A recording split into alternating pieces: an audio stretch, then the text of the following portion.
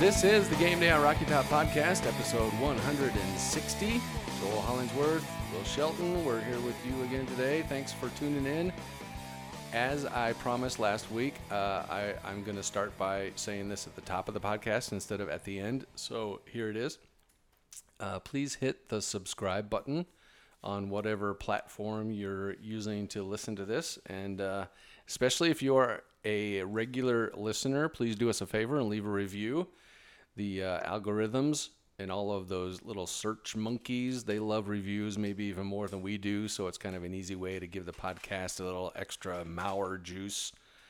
And while you're there, give us a rating because that's like super easy to do. Like as easy as getting into the end zone on 4th and inches.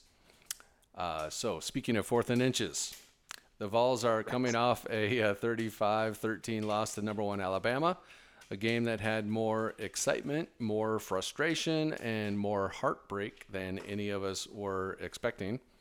There's a lot to get to, a lot of good and a lot of bad. So let's just go ahead and get the bad out of the way first. And there's a lot to choose from there. Brian Mauer went out with another concussion. The officials were bad enough to wonder whether they needed to be in concussion protocol. And Jarrett Guarantano made a very bad decision in front of a lot of emotional people. So, Will, which one do you want to talk about first?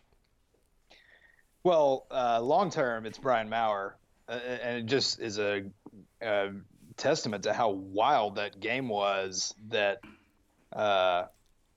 you have 2 concussions in 2 games, and you've got 7 passing attempts in each game only for Mauer.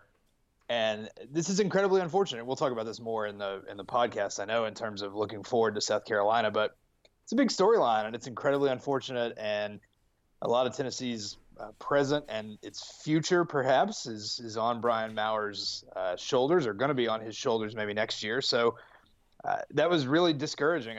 Obviously, for him personally and his family, you want him to be healthy and not be at risk out there. But it just kind of threatens a nice feel-good narrative that Tennessee wants to have going here in the second half of this season. So, I mean, yeah, that's bad. Anytime you've got quarterback getting hurt, especially if it is in fact 2 concussions in 2 weeks.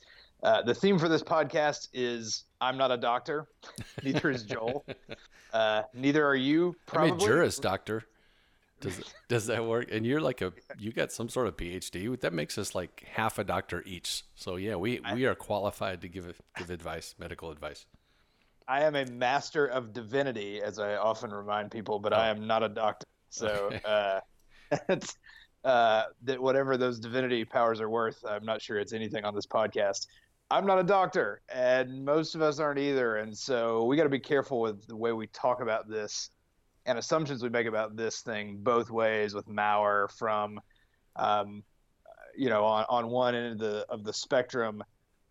I don't know if it was responsible to even play him last week. I don't know. I'm not a doctor. I have to assume Tennessee's physician, who according to NCAA protocol is the one who clears him. So I don't know. I have to trust that. Likewise, I don't know if is he absolutely guaranteed not to play against South Carolina. I don't know. I'm not a doctor. So like we just got to be careful with how we talk about that whole thing. I've seen already. Again, I know I'm jumping ahead here, Joel, but he practiced today, didn't take any contact, any of that stuff, and Wes Rucker tweeted that he's apparently using a different kind of helmet, and so there's all kinds of armchair doctoring going on here of like, well, he's definitely going to play. I don't know, man. I don't know if he should play. I don't know if he should have played last week. I don't know. I'm not a doctor. So different kind of helmet. I mean, if that's like an anti-concussion helmet, then why wasn't he wearing that before? That's what I want to know. Excellent point. I'm not a helmet specialist either. So I don't know. But yeah, I think, I mean, in terms of what went wrong against Alabama, the injury to Mauer to me is the biggest picture, the biggest big picture indicator, unless you want to have a conversation about how close was Tennessee to actually winning that game, in which case any moment you choose, whether it's Darrell Taylor's quote-unquote penalty or the Guarantano play, if we can actually have a conversation that Tennessee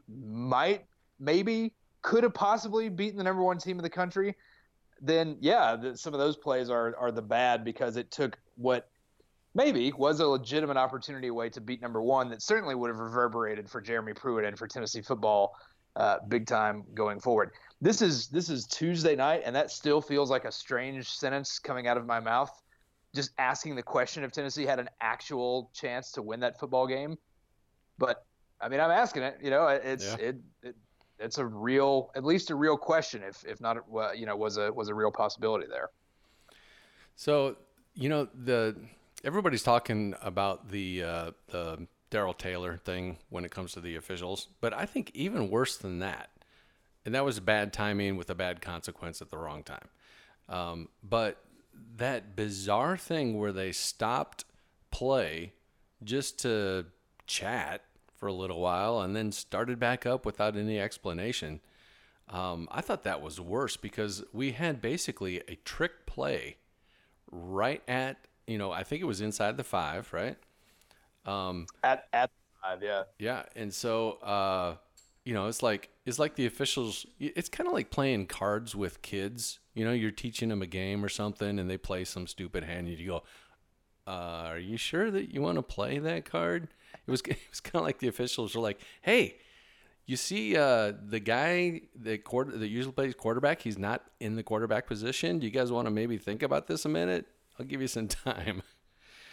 So anyway, I thought that was just ludicrous, because I don't even remember now what that turned into. Was that a field goal there then? Yeah, it turned into a false start penalty, and then it turned into a no gain, and then a holding penalty, and then they missed, and then Garantano missed Jennings on 3rd and 20 or whatever, when they actually had something good dialed up there. So that one, to me, I'm not a conspiracy guy. I think that one, the timing was certainly poor, but that one just seemed more random than anything to me. That Tennessee got bad luck on a random decision by the officials to check something, because I don't think they're actually out to get Tennessee or anything like that. That's why, to me, the Darrell Taylor one is worse, because it's just a terrible decision by the official. Like just a terrible call. Even watching it full speed, just awful. And obviously, at that point, that one, to me, even more than the Garantano play, you're down 8 and getting ready to get the ball back with a quarter and a half to go, as opposed to down 8 and Alabama's going to get the ball with 7 minutes to go. And a ton of momentum too. Yeah. Oh yeah. And just, I mean, that was, that's an atrocious call by the referee. I don't appreciate, I get the guys from ESPN and all this other stuff, when they bring in the ref specialists, they've got to have the crews back to some degree. But don't insult my intelligence by trying to defend that call. It's a terrible call. And they're going to make terrible calls. And I mean, Pruitt talked about this today. Those guys are going to make mistakes. Sometimes those mistakes come at a bad place. But don't insult our intelligence by trying to defend that call. It's a terrible decision by the referee. Was Tennessee going to win that game? I don't know. But we'll take I don't know, right? I think so. Because we were nowhere near I don't know when we started that game. Well, and this is why, then, to me, it goes back to the worst news is Maurer, because now no one knows how to feel about Saturday, because if it's Garantano, I've appreciated seeing lots of folks. I hope you would expect from us hey, you shouldn't boo this guy. Lots of folks are already out ahead of that. I think that's great. I think that's good to see. But there's going to be conflicted emotion about Garantano if he plays. If Shrout plays, I mean, who in the world knows what we're going to get there? And if Maurer plays, we got a whole host of questions about concussion protocol and all that stuff anyway. So that, yes, we absolutely take being close. Tennessee did all the things we talked about they needed to do last week in terms of landing punches and more. I mean, they weren't lucky. They were unlucky, as we just talked about, in fact. I don't know, Bama's quarterback got hurt too. That's unlucky too. It happens. But, we want to be able to parlay a close call into a really great performance, which has been done. Lane Kiffin did it. Close call with Bama at number one, and then really played well against South Carolina. So it's been done here, but it's just the mood is just uncertainty, or at least it seems like to me instead. So I feel like we're not, because of the Maurer injury, we're not getting the full benefit of the closeness of the call, if that makes sense. All right, so I want to go on record and say that I don't think that was a conspiracy either.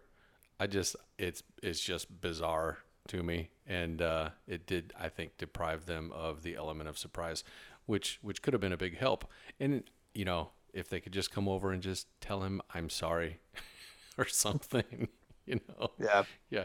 All right. So I also don't want to dwell, don't want to dwell too much on the play, but let's go ahead and talk about it. It seems like the consensus is that they were supposed to run a handoff to the running back, and that Guarantano, for some reason, tried to sneak it, and it wasn't really even a good sneak because he was under center and trying to jump over 6.5-foot tall guys from a standing position.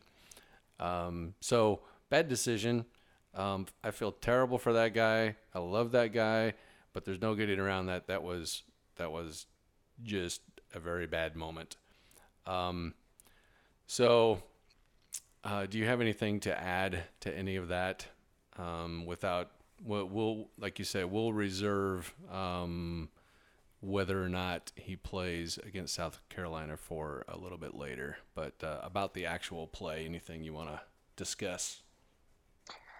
I mean, same as not being a doctor. I don't know Jarrett Guarantano. I don't know if he was. We joked about Billy, don't be a hero. I don't know if he was trying to do that.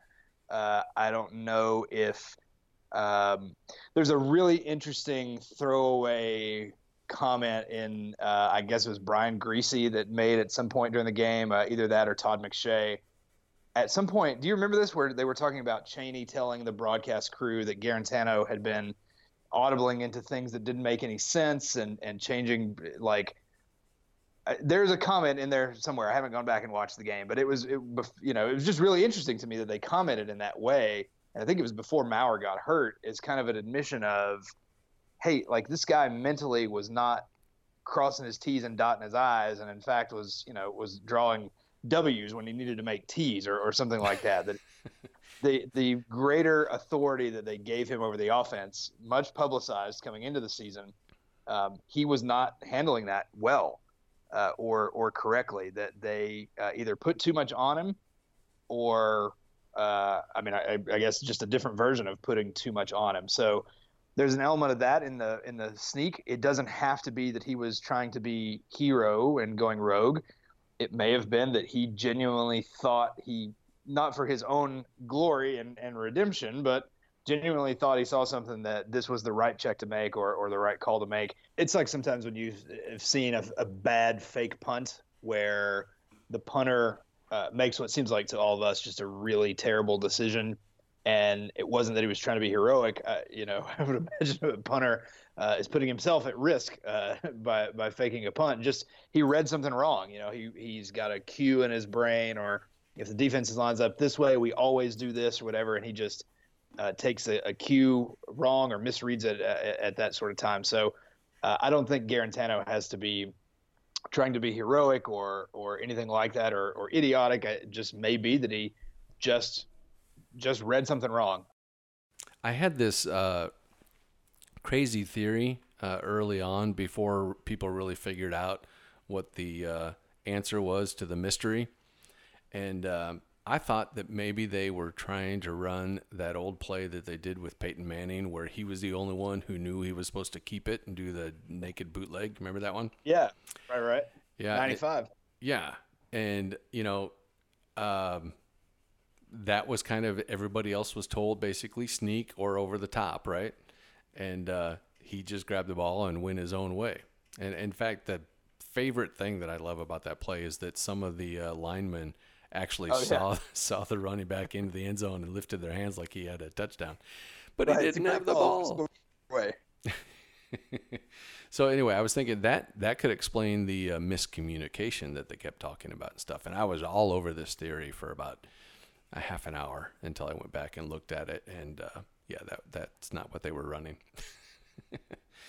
So anyway, here's the thing about that game. There was a lot of really good stuff that came out of that. We talked about some of it already. But I thought the defense did really well. I thought the offense moved the ball.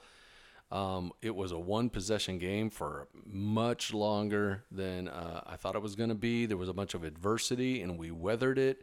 Pruitt was fired up in a positive way, and then in a negative way.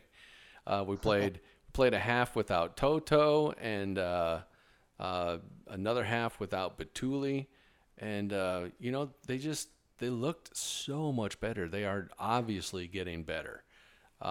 So what good did you see out of that game, and how are you feeling about the team after seeing that one? Oh yeah, I mean, as we've discussed, Tennessee wasn't lucky. They were unlucky. It reminded me of the other two times we've come close there in Tuscaloosa in the last 10 years, in 2009, in Kiffin's year, and 4 years ago, obviously, when Tennessee only lost by 4. In both those games, you could kind of tell right away that, okay, like Tennessee's going to be around. Just the way the defense was swarming to the ball, the way guys were getting penetration, the way the run game and the pass game were successful, it just looked like Tennessee belonged. And that made a whole lot more sense in 2009 and in 2015 than it made Saturday, because I kept seeing it, offensive line opening up holes, defensive players swarming to the ball, getting tackles for loss, getting pressure on both quarterbacks. Mm-hmm. And I tweeted finally at some point, like, we are passing the eye test here in ways against Alabama that we haven't in 4 years. And so this season is so weird with 5 games left to go, in that we're talking about, after Georgia State and BYU and Florida, saying, look, things are obviously bad. There's nothing to do except grin and bear it. It's in everybody's best interest for Pruitt to still be the guy. We're worse than we thought. This is going to take longer than we thought. Let's just hang on. All that. Well, now, and not just from Alabama, but from long stretches of the Georgia game. Yep. And a Mississippi State game where, again, let's see a little more of Mississippi State. Moorhead liked the way they played against LSU, even though they got the same result against LSU everybody's getting right now. But let's see if those guys are any good. Still a game. Tennessee was a touchdown underdog in and won by 10. And then yesterday, my biggest takeaway, and I've said this in conversation with a number of our former writers on Rocky Top Talk and to other people, it looked to me like Tennessee's days of being not just a 30-point underdog, but like a 20-point underdog, that we've come to an end on that, because Tennessee looked like they not that they belonged in winning the game, but they looked like they had every reason and right to be out there and landing the punches that they were landing, and every reason to be competitive. And if you can be competitive with that team in the 9 p.m. light show down there, then you're going to check that box against everybody else that you play. So it wasn't corner turning or anything, because you still lost, and you lost in particularly upsetting fashion. But again, if Maurer's not hurt, it makes you feel like, can you roll into South Carolina here and get a win, and then kind of go from there? So it feels weird to say that, a month after saying, look, this is really bad, and let's embrace the bottom and not measure progress. I wrote this, not measure progress at the top, but progress from the bottom. But Tennessee looked a long way from the bottom. I mean, they looked like that this is entering into that can beat anybody, can be beaten by anybody, not because of luck, but because of skill and passion and talented recruits on Tennessee's side of things, playing that way in this game. So here's where we're at then after Alabama. The Vols need to go 4-1 in their final 5 games to get bowl eligible. And they start with a game against South Carolina this week. South Carolina just beat number 3 Georgia 2 weeks ago. They looked good. I thought they looked good. Did you think they looked good against Florida? Didn't see a whole lot of it, but I thought that I think Muschamp is doing one of his better coaching jobs this year. I think they had opportunities to fold early, similar to Tennessee. Quarterback, theirs is just Bentley being hurt, but a quarterback issue you didn't think you were going to have this year that now you have. And those guys beat Georgia in Athens, and same as us now are telling themselves we had an opportunity to beat the Gators. And keep in mind, I know they played Alabama too, but if they go 2-0 against Georgia and Florida, they're talking about winning the East at South Carolina. So that loss to Florida is one that really that had consequences for them beyond what happened to us at Alabama. Yeah. So this may be after that. After Missouri lost to Vanderbilt, it could be that South Carolina may be viewed as the toughest out, and it's this week. But if they have to go 4-1 in their last 5 games to get to a bowl game, how are you feeling about bowl eligibility at this point? I still think less likely than not. I think that there's so much weird scheduling that's happening here. So you get South Carolina after they've played Georgia and Florida back to back. You get Missouri that way too, and Tennessee's on a bye week. But Tennessee gets Kentucky after Kentucky's on a bye week. And I didn't realize this until this week. UAB's off this week too. So UAB 6-1, 7-1, beat Old Dominion handily. I'm sure your Statsy preview machine continues to really like them. It does. That's a bad scheduling situation there too. So if you want to take the one on that and say, Missouri got to play Georgia and Florida back to back. We're on the bye week. Well, so is Kentucky and so is UAB. There's the potential for some weirdness in all that. I think most, like if you look at SP Plus and FPI, those kinds of things, all that stuff is going to have Tennessee somewhere between 4.5 and 4 3/4 victories. So saying 5-7 is the most likely outcome, which I think all of us, I think that 5-7 is the most likely outcome. I think the objective things will say that 4-8 is more likely than 6-6. I am hopeful that that's more of a toss-up. But again, so much is about the quarterback. If you play Garantano and you lose to South Carolina, but you can get Maurer back, even if you can entertain the notion of beating UAB with Garantano, if you get Maurer back, then maybe you can talk yourself into the Tyler Bray run of 4-0 in November to get bowl eligible. Could happen. It's happened 9 years ago. But on the other hand, man, it would just be nice to still have a little cushion in there because, again, the things we want to believe about Tennessee being able to compete with everybody and all that stuff, you got to learn consistency too. And that is something that Pruitt's teams have not done. They've been good at spurts and were good at spurts last year, but they have not been consistent. In fact, I think we could make an argument here that this is the most consistent that they've been is the last 3 weeks. Yeah. Right? Is Georgia, Mississippi State, and Alabama. If you go back to last year, you could say they were consistent. If you take out Alabama, they beat Auburn. They went to the wire with South Carolina.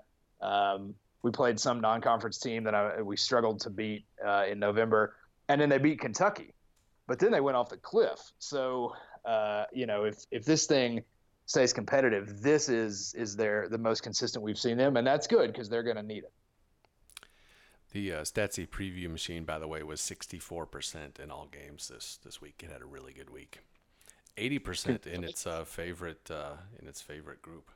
So the thing is, it's terrible on Tennessee. It does not understand Tennessee.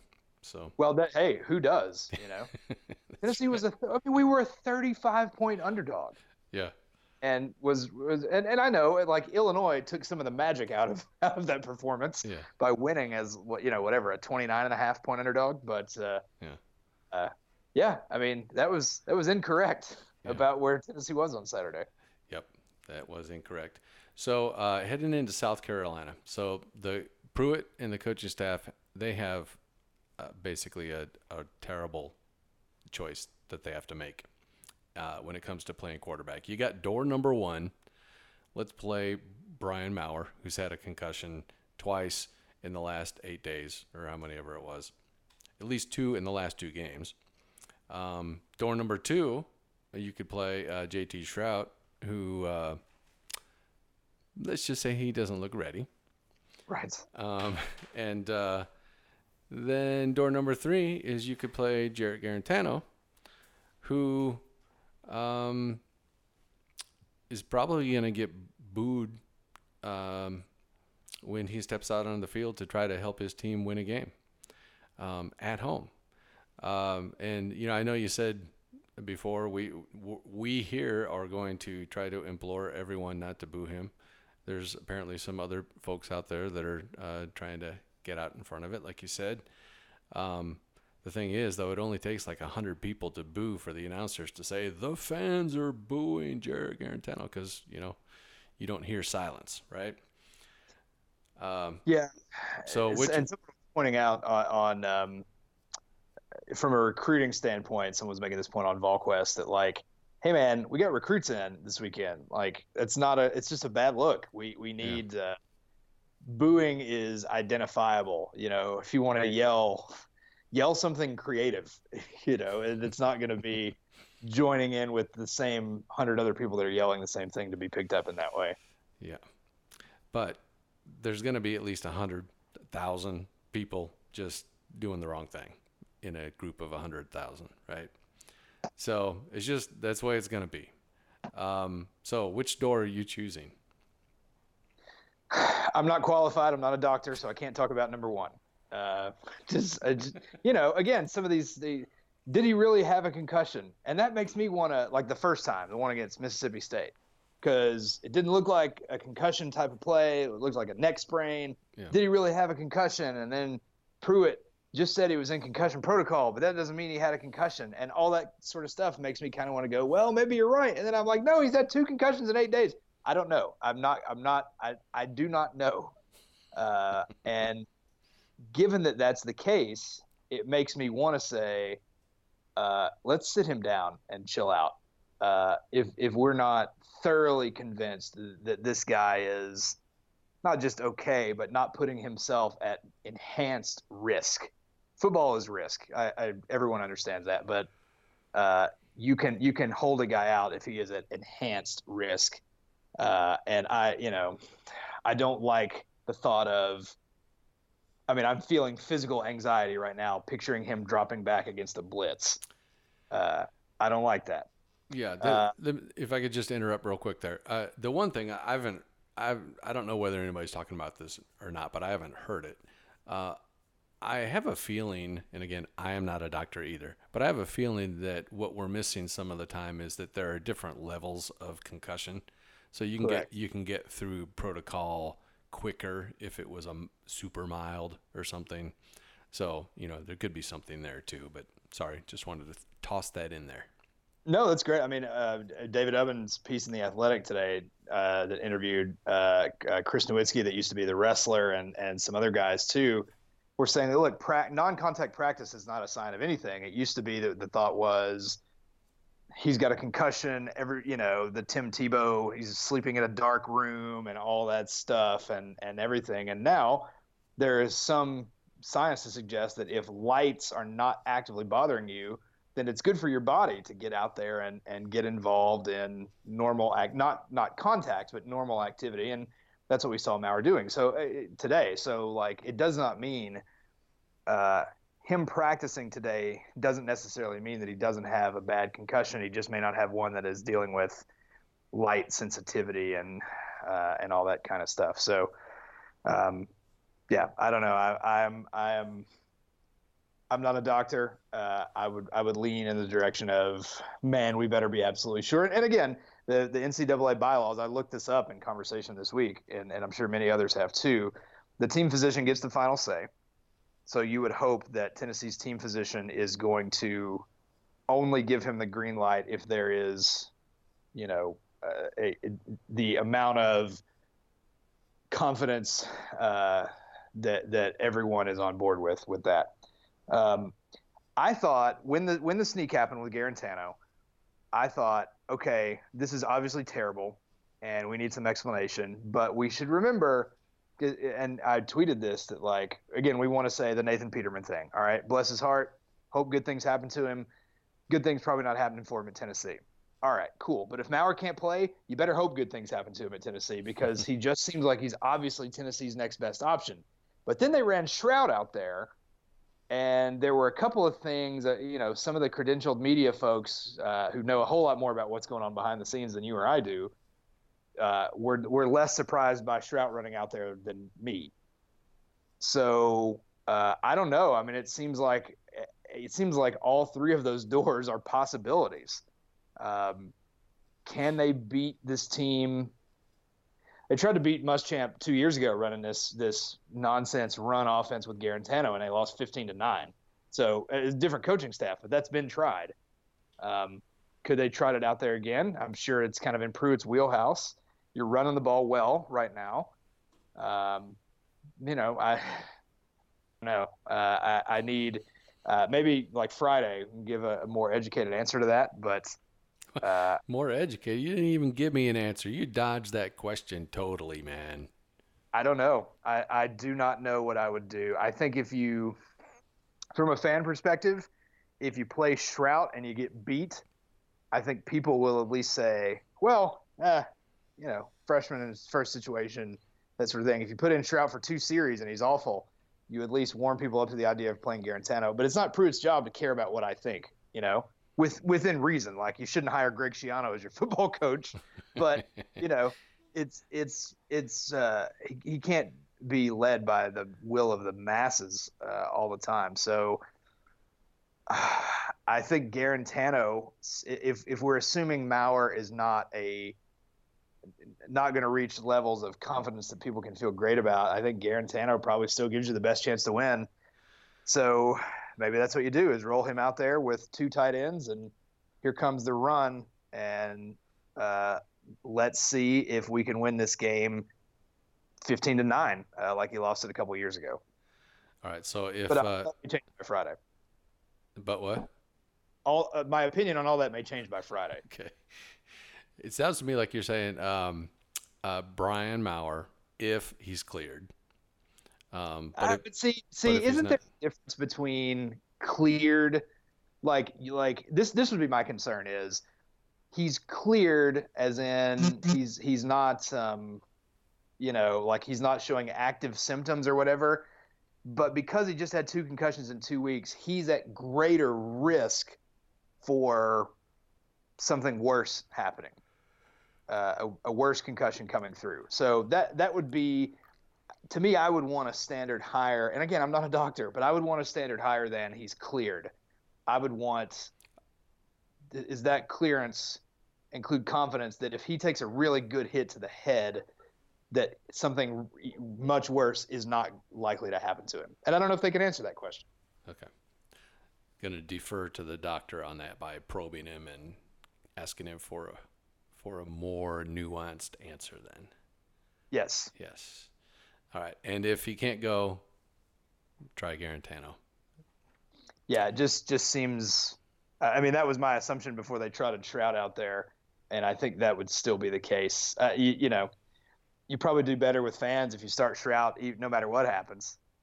Even if he looks terrible, you can still run Garantano in there on the 3rd series. They did that. The Dobbs Alabama game in 2014, the Dobbs coming out party.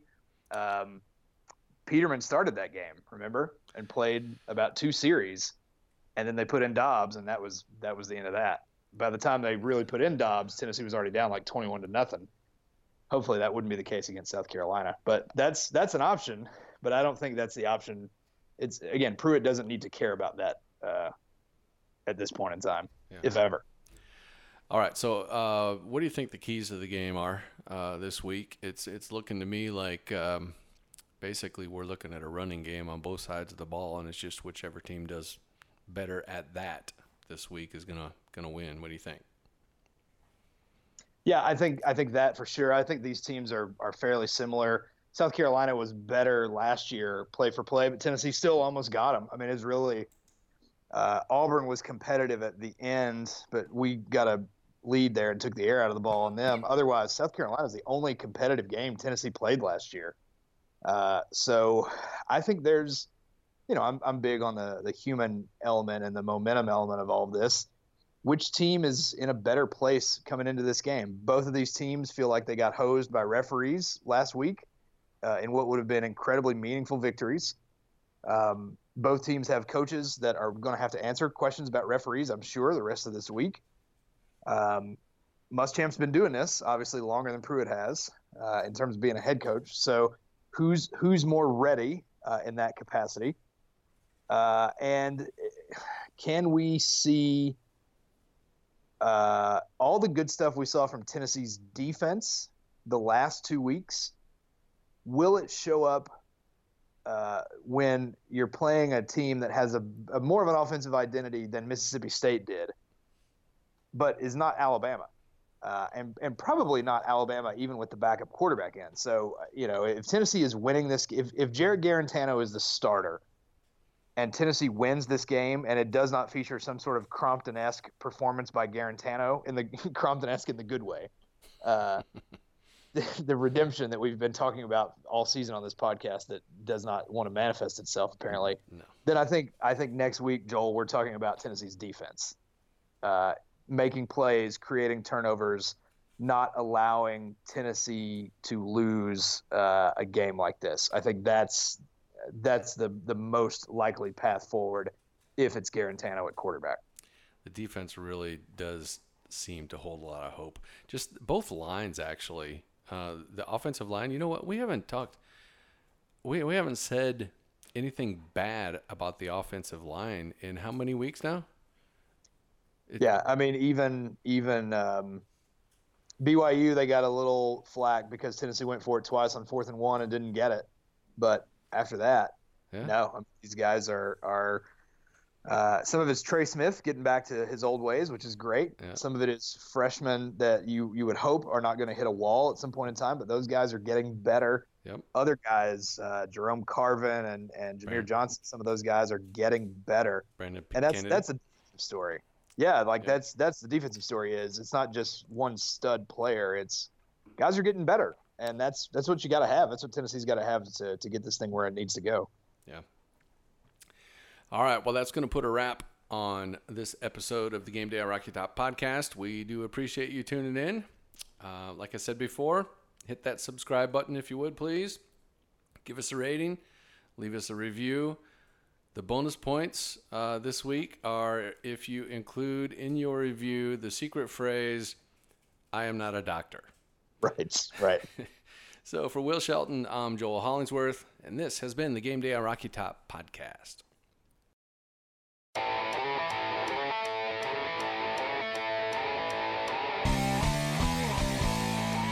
Can you hear Omi coloring in the background the entire time? I cannot, but well done, Omi. I did not hear any of that. I don't think how are you feeling about this game? What are you going to pick? I don't know. Again, I would so love it if the fan in me, if they came out and were like, Maurer's fine, he's going to play. I'd pick like Tennessee by 30. Like we've turned this corner and all this other stuff, but I think it'll be low scoring, ugly. I don't think it affects Tennessee players so much as I think Muschamp knows how to win these kind of games against us because he keeps doing it. So, I think that's a concern. But if it's not Maurer, that's a good thing. The one good thing about it not being Maurer is you at least get to have you can be hopeful about next year. Now, let's say they decide to sit Maurer the rest of the year, which I don't think that's happening because he practiced at all. But, I don't want to put 14 snaps worth of hope on Brian Maurer for an entire season where we all think, that he's the second coming of Peyton Manning by next August, because those are unfair expectations for him. So he hasn't shown us enough to be the savior just yet.